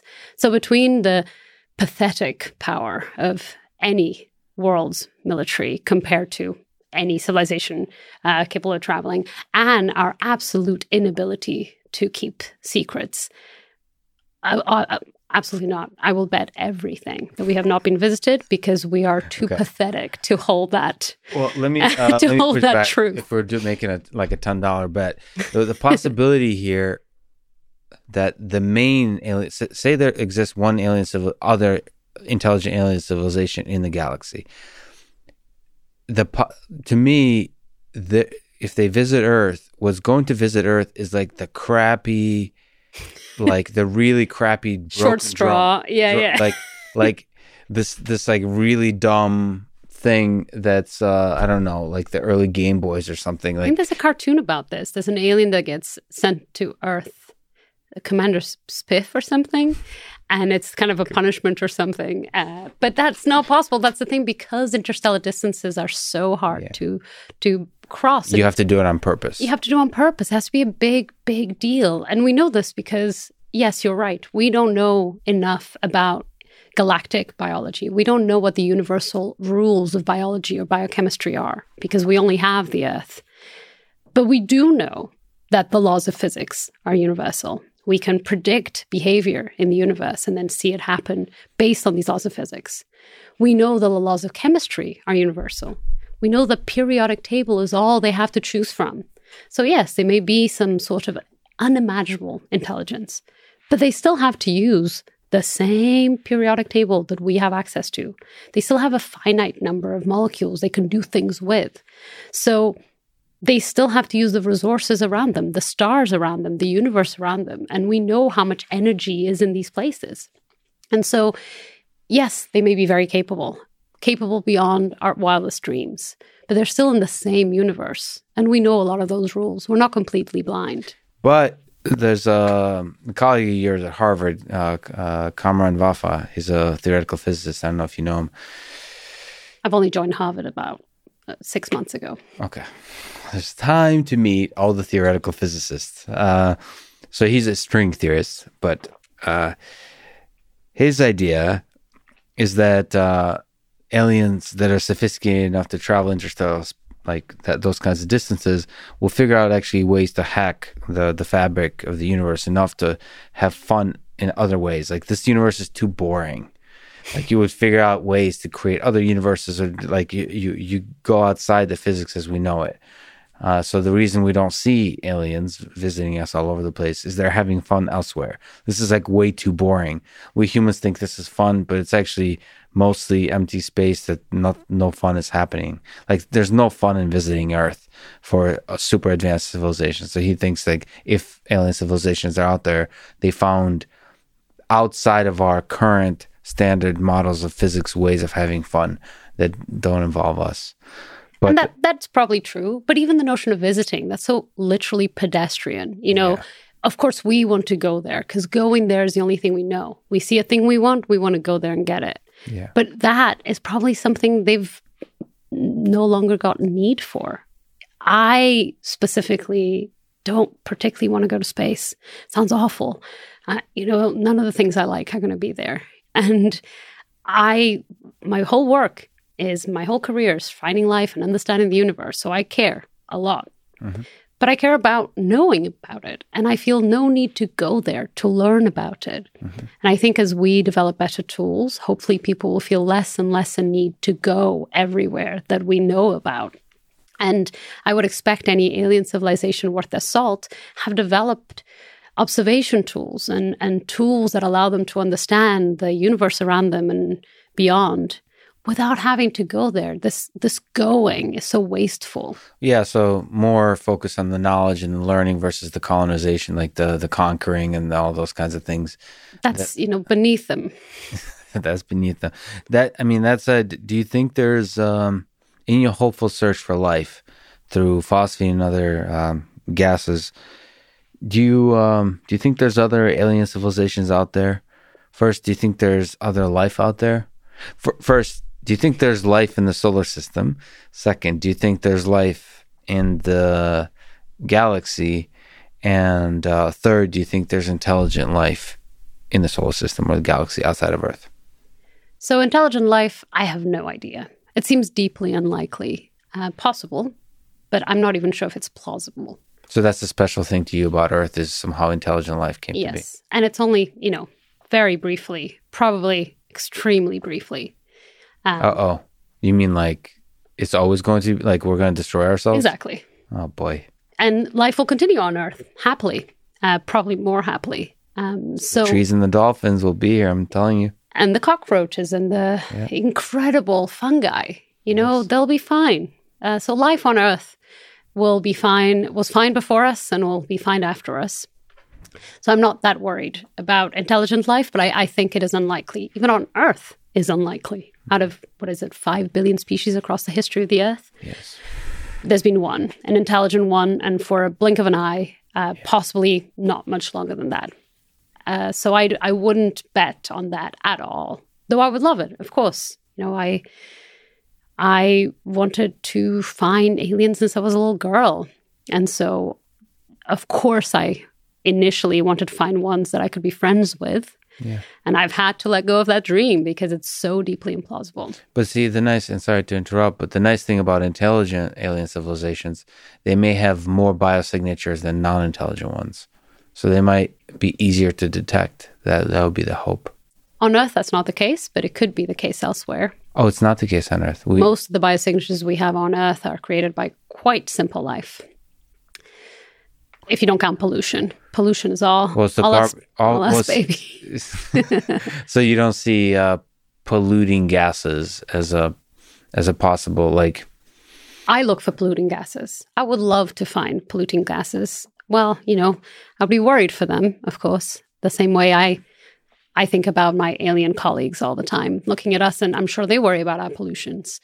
But it would be a really good, robust, unambiguous sign of life if we found complex pollutants. So I look for those too. Yeah. I just don't have any hope of finding them. I think intelligent life in the galaxy at the same time that we're looking is deeply implausible. But life, I think, is inevitable. And if it is inevitable, it is common. So I think there'll be life everywhere in the galaxy. Now, how common that life is, I think will depend a lot on whether there's life in the solar system beyond Earth. So I'll adjust my expectations very much based on there being life in the solar system. If there's life in the Venusian clouds, if there's life if there are biosignators coming out of the plumes of Enceladus, if there's life on Titan. Oh, yeah, that's right. Plumes of Enceladus. That's the Saturn one? It's the moon that has the geysers that come out, and so you can't see under the subterranean oceans, but so it would be in the atmosphere. I was going to ask you about that one. Have you looked at that? Is that a hope for you to use the tools you're using with Rascal and other ways for detecting the 16,000 molecules that might be biosignatures to look at Enceladus? Yes, that's absolutely the plan. What's the limiting factor currently? Is it the quality of the telescopes? What's the quality of the data? Yeah, the quality of the data, the observational data, and also the quality of Rascal and other associated things. So we're missing a lot of fundamental data to interpret the data that we get, and we don't have good enough data. But hopefully we will, in the coming decades, we'll get some information on Titan. We have Dragonfly going over. We'll get the plumes of Enceladus.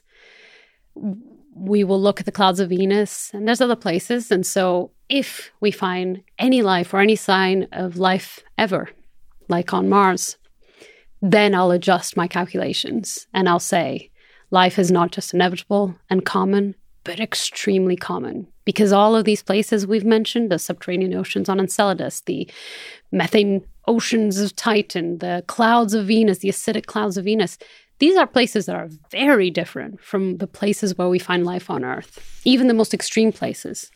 And so if life can originate in all of these completely different habitats, then life is even more resourceful than we thought.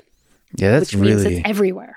That's really exciting if it's everywhere. If there's life on just one of the moons, if it's on Mars. Anywhere in the solar system, and I will bet everything I own that every solar system, every planetary system has potential for habitability, because even if they don't have a habitable planet, they'll have moons around other giant planets, and there'll be so much life.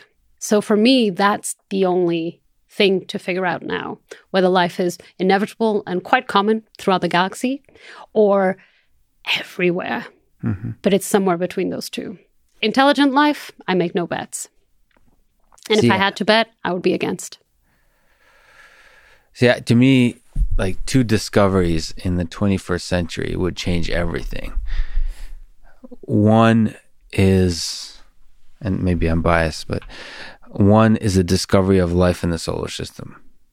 I feel like that would change our whole conception of how unique we are in the universe.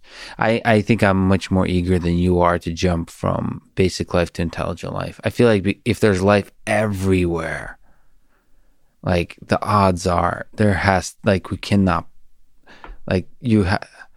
oh, I see. You're saying there could have been many intelligent civilizations out there, but they just keep dying out. It's like little... Yeah, I was detecting them, ships in the night. Ships in the night. Oh, that's ultra sad. Just like... Is it sad? A graveyard. The Earth is not better for having us. Is it? It doesn't owe us anything. Would you be sad to find alien giraffes? Would you be disappointed if you found alien giraffes? because I would not. No, well, giraffes, first of all, they look goofy with their necks and everything, but... No, we do not shit on giraffes. Okay. Giraffes are wondrous animals, are deeply understudied. We still know so little about them because no one does PhDs in giraffes. I am disappointed I made a PhD in phosphine when people aren't doing PhDs in giraffes. We do not know enough about giraffes. I think it was like Ricky Gervais that did a whole like long thing about... Trust Ricky Gervais to talk about giraffes? That is not his expertise. Yeah, but it's the stupid necks. It doesn't make any sense. I mean, that's giraffes fine. are very resourceful animals who do incredible things and can kick a lion. Why don't you climb the tree? Why don't you climb the tree? You don't need to grow through the lengthy evolutionary process. You're shitting on giraffes. Okay. Giraffes are wondrous animals. I would very appreciate it. I take it back. I apologize. I trust your expertise on this. The thing that makes humans really fascinating, and I think the Earth, but I'm a human, is we create. Disclaimer. Yeah, we create things that are. Yes, there's all the ugliness in the world. There's all the on the biological, on the chemical level. There's the pollution, but we create beauty. If you even from a physics perspective look at symmetry as somehow capturing beauty, the breaking of symmetries, stuff grounded in all the different definitions of symmetry, we're good at like creating things. So are spiders. But not giraffes. Okay. But yes, this is spiders. Yes, there are spiders that create little bubbles of air so they can breathe underwater. They can literally scuba dive. There are spiders that can create parachutes so they can glide. Yeah. And talk about symmetry. Look what spiders can do. And I just thought of spiders, but if I was an alien species coming to Earth, there'll be plenty to wonder, and we would just be one of the things. Yeah, clunky. Yeah. Naked monkey. Yeah, the ants might be even more fascinating. The ants. Ants can figure out exactly through some emergent consciousness what the maximum distance between their trash, their babies, and their food is, just from without any of them knowing how to do this. And collectively, they've learned how to do this. If I was an alien species, I'll be looking at that. Well, so that was the other thing I was going to mention. The second thing is I tend to believe we can engineer consciousness, but at the basic level, understand the source of consciousness. Because if consciousness is unique to humans, and if we can engineer it, that gives me hope that it could be present elsewhere in the universe. That's the other thing that makes, it's Agreed. An open question, that makes humans perhaps special, is not maybe the presence of consciousness, but somehow a presence of like elevated consciousness. It does, again, maybe human-centric, but it feels like we're more conscious than giraffes, for example, and spiders. Yes, I won't deny that. There is something special about humans. They're my favorite species. They are. Okay. Some of my best friends are humans. I think highly of humans. It's great. I just don't have great hope for our longevity. And specifically, I don't have great hope given that we're the only species out of 5 billion that did this cool consciousness trick. I don't want to bet on finding a kinship elsewhere. That's quite interesting to think about. I don't think I've even considered that possibility that there would be life in the solar system. So that indicates that very possibly life is like literally everywhere. Yeah, everywhere it can happen, it does. Yeah, and like especially what we're discovering with the exoplanets now, how numerous they are, or Earth-like, habitable quote unquote planets.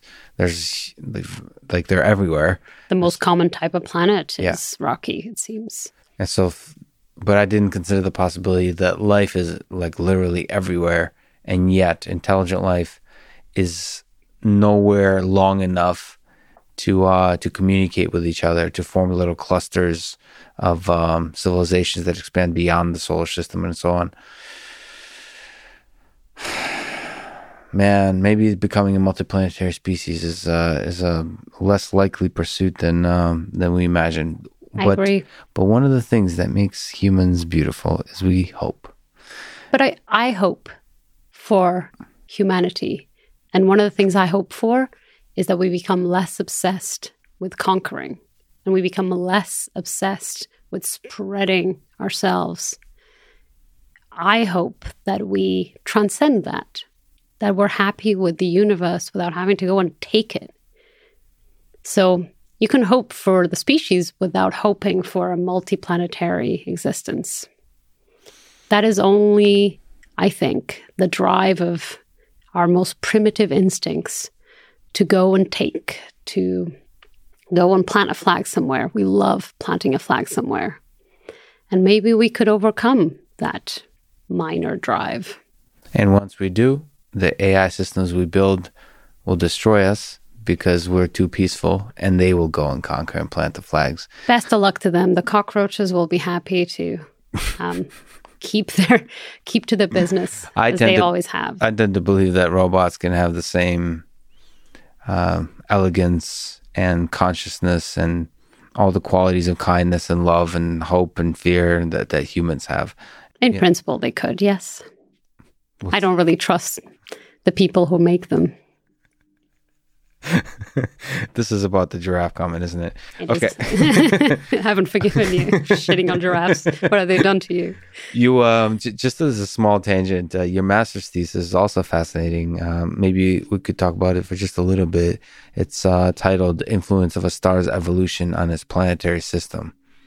So this interplay between a star and a planet, is there something interesting you could say about what you've learned about this journey that a star takes and the planets around it?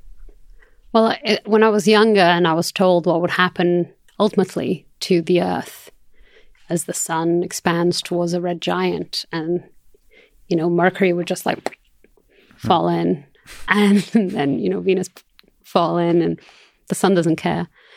And it just seemed I felt so small. I felt like the Earth and everything on it, it's just, the universe doesn't care. Even our sun doesn't care. And I think I felt like our sun should feel some sort of responsibility for its planets, you know? Yeah. And it just felt like such a violent and neglectful parent. Yeah, it's like a parent eating its own children. It's horrible. It's just a horrible notion. But it made me think, what if there's some sort of generation? And so at the time when I was doing my master's, there was a notion of the white dwarf cemetery, which is this idea that when stars become white dwarfs, that death is so horrible that planets, potentially habitable planets that could have been habitable before, they're now gone. There's no chance for life. But then I thought, what if life returns? Now it's a white dwarf. It's calmed down. It's not going to go anywhere. White dwarfs are very stable across universal timescales. And so could you have planets around a white dwarf that could themselves get life again? Mm-hmm. Life doesn't care. And so my work was basically killing dozens of planets thousands of times. I just ran thousands and thousands of N-body simulations. Well, you simulated this? Yeah, so I simulated the star growing and just eating all these planets up, and just absolute chaos. The orbits of the planets would change as the star loses mass, so you would have Jupiter planets just crashing into the other planets, throwing them into the sun early. It was terrifying to watch these simulations. It was absolute carnage. But if you run thousands of these simulations, some systems find new balanced ways of staying alive. Some systems post-star death find stable orbits again for billions of years, more than enough for life to originate again. And so that was my idea during that time. That thesis was trying to explore this notion of life coming back, and this idea of the universe doesn't care if you're here or not, and it will go about its business. Andromeda will crash into us and doesn't care. No one cares if you're alive in the universe. And so letting go of that preciousness of life, I found very useful at that stage of my career. And instead, I just thought, what if life is inevitable? It doesn't matter that it came by 4 billion years ago. It can start again 4 billion years later. And maybe that is nice. Maybe that's where hope lies, the phoenix rising everywhere. Planets being destroyed and created, and we're here now. And others will be more or less here-ish. billions of years later. So accepting the cycle of death and life and and not taking it personally. Not taking it personally. The sun doesn't owe us anything. It's not a bad parent. It's not a parent at all. Yeah. I was looking at the work of Freeman Dyson and seeing how this universe eventually will just be a bunch of supermassive black holes before they also evaporate. And a bunch of tiny black holes too. Yeah. Absolute quiet. Everyone, all the black holes, a little too far away from one another to even interact until it's just silence forever. But until then, many, many cycles of death and destruction and rebirth. And rebirth. You kept bringing up sort of coding stuff up. I wanted to ask two things. First of all, like what programming language do you like? And also what, because you're, as a computational quantum astrochemist. No, that's correct. Yeah, that's right. You're kind of, you could say you're actually understanding some exceptionally complicated things. With one of the things you're using is the tools of computation, of programming. Is there a device you can give to people? Because I know quite a few that have not practiced that tool and have fallen in love with a particular science, whatever it's biology and chemistry and physics and so on. And if they were interested in learning to program and learning to use computation as a tool in their particular science, is there advice you can give on programming, and also just maybe a comment on your own journey and the use of programming in your own life? Well, I'm a terrible programmer. A lot of scientists, their programming is bad because we never learned formal programming. We learned science, physics, chemistry. And then we were told, you have to get these equations modeled and run through a simulation. And you're like, okay, so I'm going to learn how to code to do this. And you learn just as much as you need to run these simulations and no more. So they're rarely optimized. They're really clunky. 6 months later, you can't read your own code. Yeah. All my variable names are extremely embarrassing. I still have error messages for different compilation errors that say things like, at least your dad loves you, Clara. It doesn't help me at all. There's like humor. Yeah. Yes. Just like you suck at coding, but there's other things in your life. So I'm a bad programmer. And so, if that will give hope to anyone else who's a bad programmer, I can still do pretty impressive science. Yes. But I think I started learning MATLAB and Java when I was in college. Mm-hmm. It did me no good at all. It has not been particularly useful. I learned some Fortran. That was very useful, even though it's really not a fun language because so much of legacy code is in Fortran. And so if you want to use other people's code who have now retired, Fortran will be nice. And then I used IDL to visualize. So that simulation and body simulation, that was all Fortran and IDL. But thankfully, since I've left college, I've just learned Python like a normal person, and that has been much nicer. So most of my code now is in Python. I should also make a few quick comments. Well, so one is you say you're sort of bad at programming. I've worked with a lot of excellent scientists that are quote unquote bad at programming. They're not. It gets the job done. In fact, there's a downside to sort of especially getting a software engineering education. If I were to give advice, especially if you're doing a computer science degree and you're doing software engineering, is not to get lost in the like optimization of the correct. There's an obsession, you can see it in like Stack Overflow, of the correct way to do things. And I think you can too easily get lost in constantly trying to optimize and do things the correct way when you actually never get done. The same thing happens. You have like communities of people obsessed with productivity, and they keep researching productivity hacks, and then they spend like 90% plus of their time figuring out how to do things productively, and then never actually do anything. So there's a certain sense, if you focus on the task that needs to be done, that's what programming is for. So not over optimizing, not thinking about variable names. In the following sense, sometimes you think, okay, I'm going to write code that's going to last for decades. In reality, your code if it's well written or poorly written, will be very likely obsolete very quickly.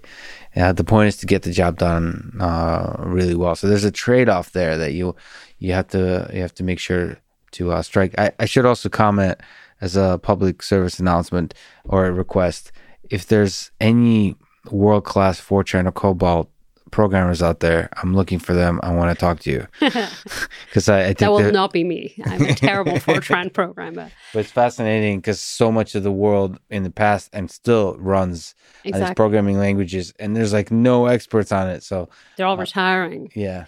I disagree slightly in that I think because I can get the job done, I'm a programmer. Yeah. But because no one else can look at my code and know how I got my job done, I'm a bad programmer. That's how I'm defining it. Yes.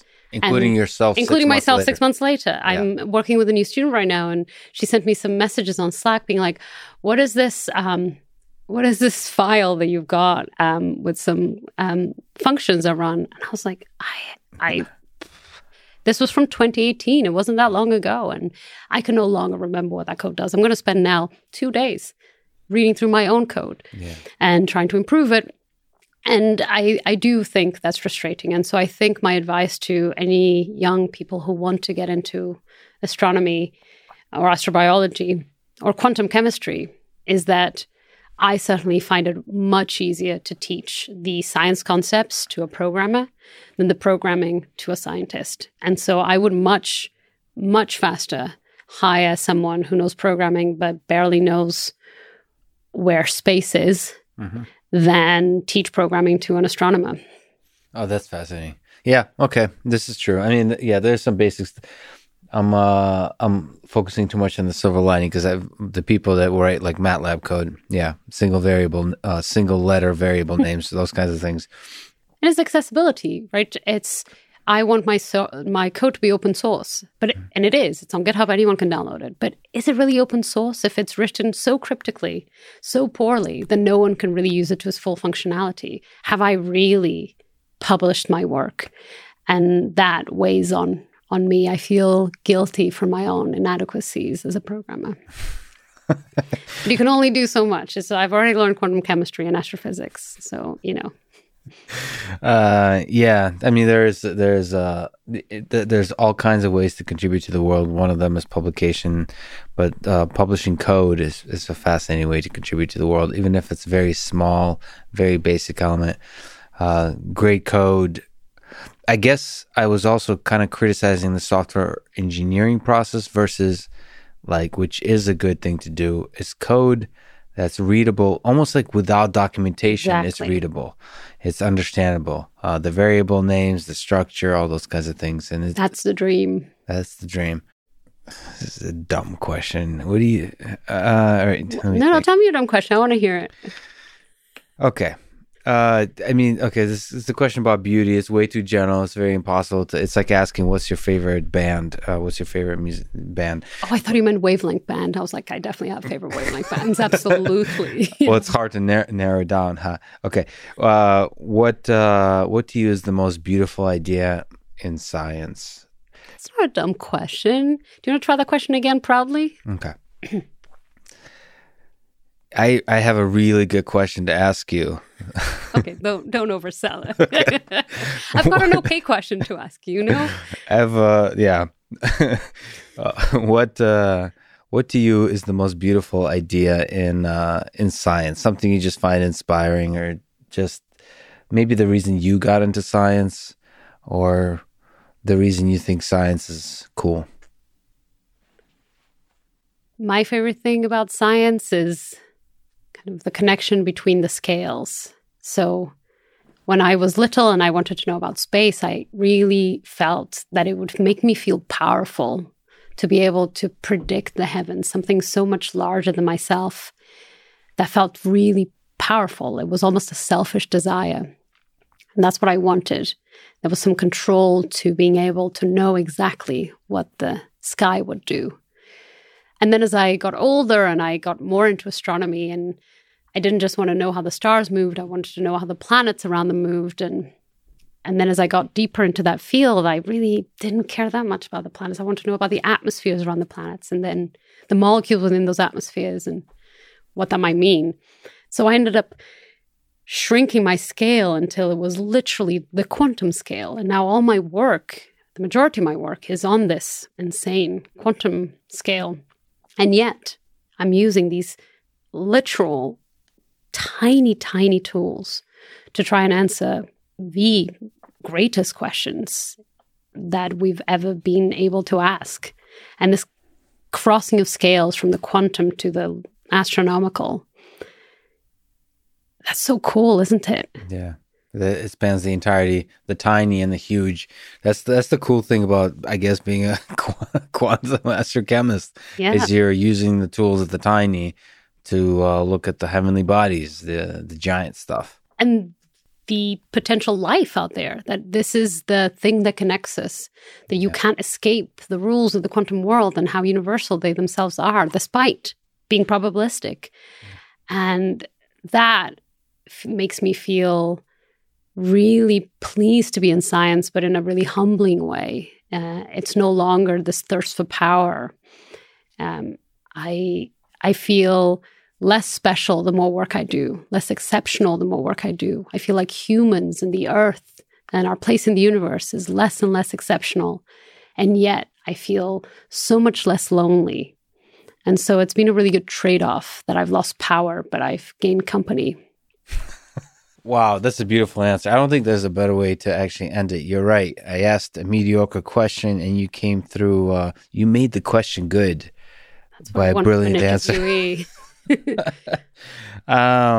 You're the Michael Jordan and I'm who's the Dennis Rodman? I'll be the Dennis Rodman. I don't know enough about basketball. I mean, literally, you've reached the peak of my basketball knowledge because I know that those people are basketball. But that's it. Pros, I believe, but only because I watched Space Jam, I think. Are there books or movies in your life long ago or recently? Do you have any time for books or movies? Had an impact on you? What ideas did you take away? I absolutely have time for books and movies. I try as best I can to not work very hard. I mostly fail, I should point out. But I think I'm a better scientist when I don't work evenings and weekends. If I get 4 good hours in a day, I often don't. I often get 8 crappy hours. Emails, meetings, bad code, data processing. But if I can get 4 high-quality scientific hours, I just stop working for the day because I know it's diminishing returns after that. So I have a lot of time. I try to make as much time as I can. Can you kind of dig into what it takes to be, 1, productive, 2, to be happy as a researcher? Because I think it's too easy in that world to because you have so many hats you have to wear, so many jobs. You have to be a mentor, a teacher, head of a research group, do research yourself. You have to do service, all the kinds of stuff you're doing now with education and interviews. Yeah.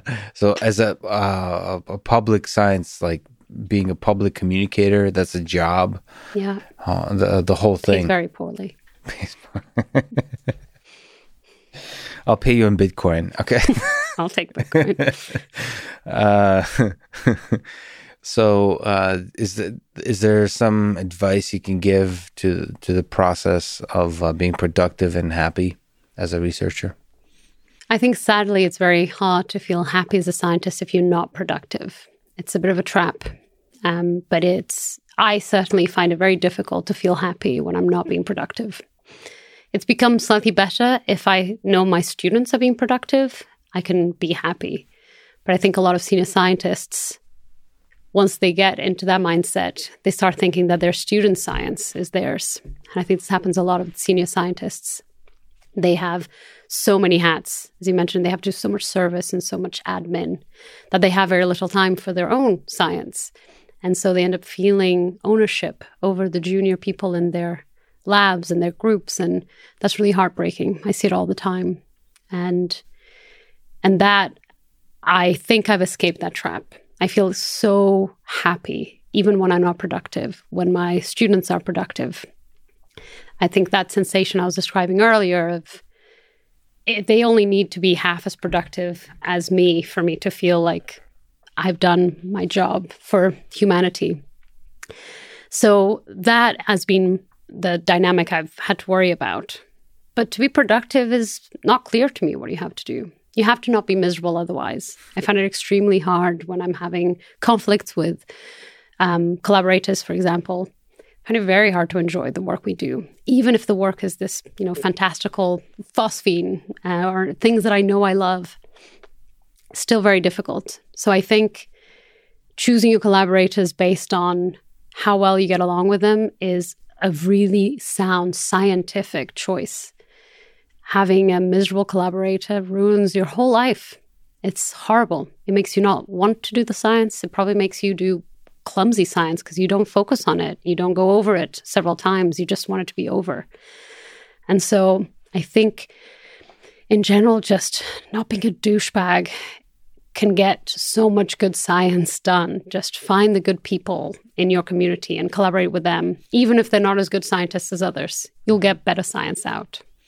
Yeah, don't be a douchebag yourself and surround yourself by other cool people. Exactly. And then you'll get better science than if you had tried to work with 3 geniuses who are just hell to be around. Yeah, I mean, there's parallel things like that. I'm very fortunate now. I was very fortunate at MIT to have friends and colleagues there that were incredible to work with. But I'm currently I'm doing a lot of fun stuff on the side, like this little podcast thing, and I mentioned to you, I think, robotics related stuff.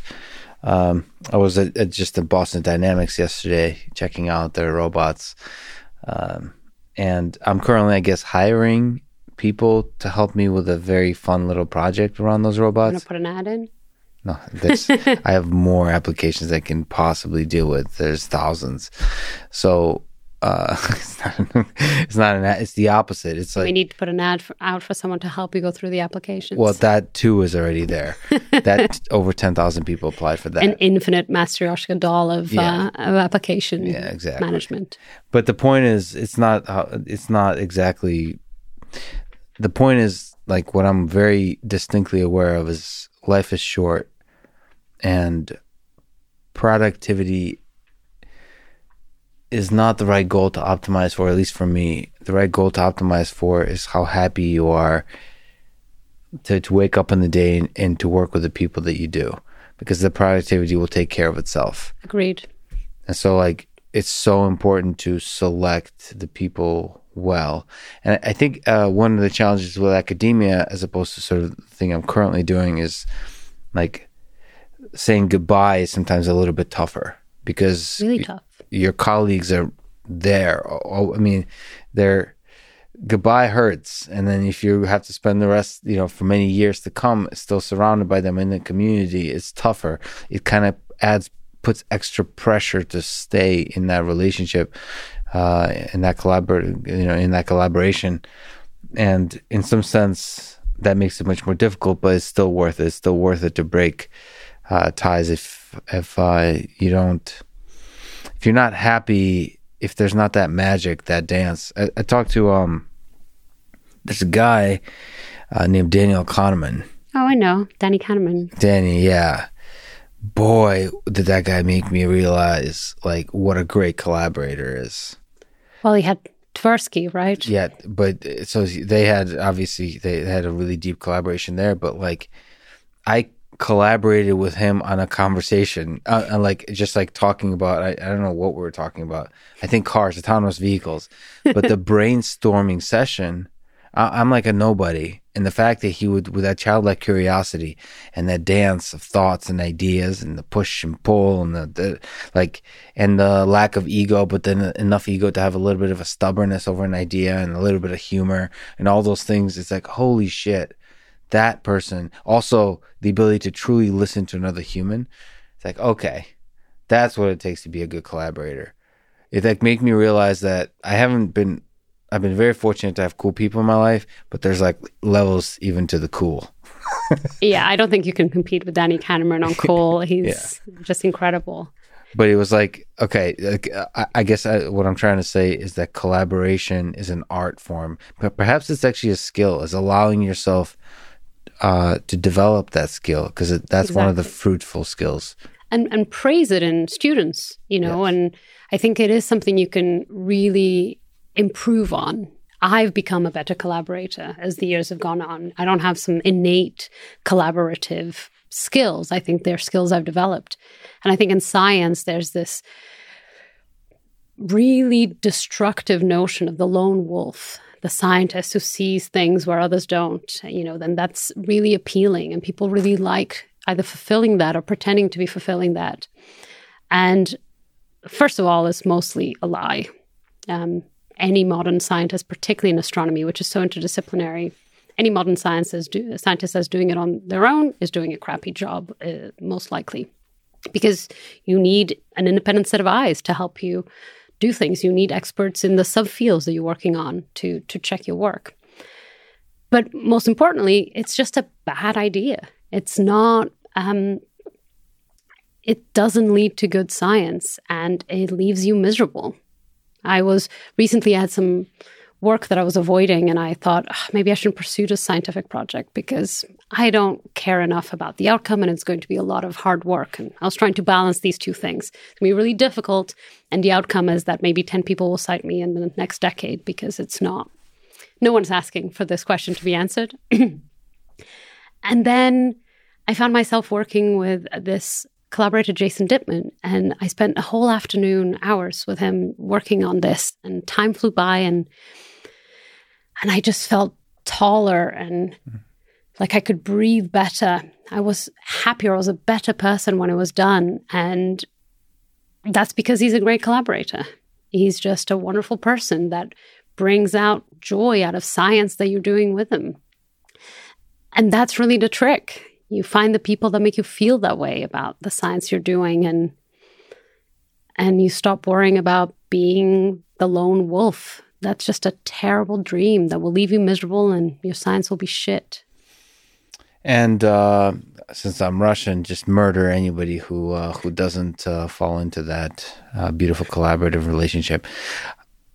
We were talking about books. Books, yes. Is there books, movies? Why was I talking about my productivity? Oh, you said you maybe don't have time for books and movies. Yes. And you said you must make time for books and movies. Make time to not work. Make time to not work, whatever that looks like to you. But there's plenty. When I was younger, I found a lot of kind of my scientific fulfillment in books and movies. Now, as I got older, I have plenty of that in my work, and I try to read outside my field. I read about Danny Kahneman's work instead. But when I was little, it was Contact, the book, the Carl Sagan book. I really thought I was just like Ellie. And I was going to become Ellie. I really resonated with me, that character, and the notions of life and space and the universe. Even the idea of then the movie came out, and I got to put, Jodie Foster in that, which helped. But, even the notion of if it is just us, what an awful waste of space, I find extremely useful as a concept to think, maybe we are special, but that would suck, is a really nice way of thinking of the search for life, that it's much better to not be special and have company. I got that from Carl Sagan. So that's what I always recommend. Let me ask one other ridiculous question. We talked about the death and life cycle that is ever present in the universe until it's not, until it's supermassive, and little black holes too at the end of the universe. What do you think is the why, the meaning of it all? What do you think is the meaning of life here on Earth, and the meaning of that life that you look for, whether it's on Venus or other exoplanets? I think there's none. I find enormous relief in the absence of meaning. I think chasing for meaning is a human desire that the universe doesn't give two shits about. But you still enjoy... I enjoy finding meaning in my life. I enjoy finding where the morality lies. I enjoy the complication of that desire. And I feel that is deeply human. But I don't feel that it's universal. It's somehow absolute. Like we conjure it up. We bring it to life through our own minds, but it's not in any kind of fundamental way real. No. And the same way the sun is not to be blamed for destroying its own planets. The universe doesn't care because it has no meaning. It owes us nothing. And looking for meaning in the universe is demanding answers. Who are we? We're nothing. We don't get to demand anything. And that includes meaning. And I find it very reassuring because once there is no meaning, I don't have to find it. Yeah. Once there's no meaning, it's a kind of freedom in a way. You sound a bit like I'm happy about it. This isn't a depressing outlook as far as I'm concerned. It's happiness. Yeah. So I mean, I don't know if you know who Sam Harris is, but he, despite the pushbacks from the entirety of the world, really argues hard that free will is an illusion. That the deterministic universe and it's all already been predetermined, and he's okay with it, and he's happy with it. That he's distinctly aware of it, and that's okay. The quantum world will disagree with him on the deterministic nature of nature. Well, he's not saying it's deterministic, but he's saying that the randomness doesn't help either. Like randomness does not help in the experience of feeling like you're the decider of your own actions.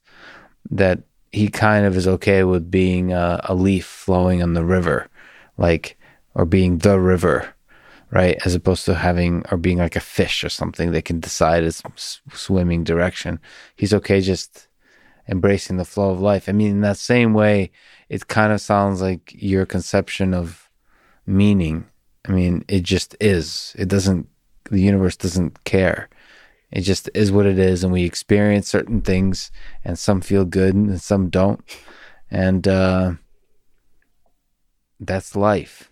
But I don't feel like that about life. I think life does have meaning, and it's laudable to look for that meaning in life. I just don't think you can apply that beyond life, and certainly not beyond Earth. That this notion of meaning is a human construct, and so it only applies within us and the other life forms and planet types that suffer from our intrusions or rejoice from our interactions.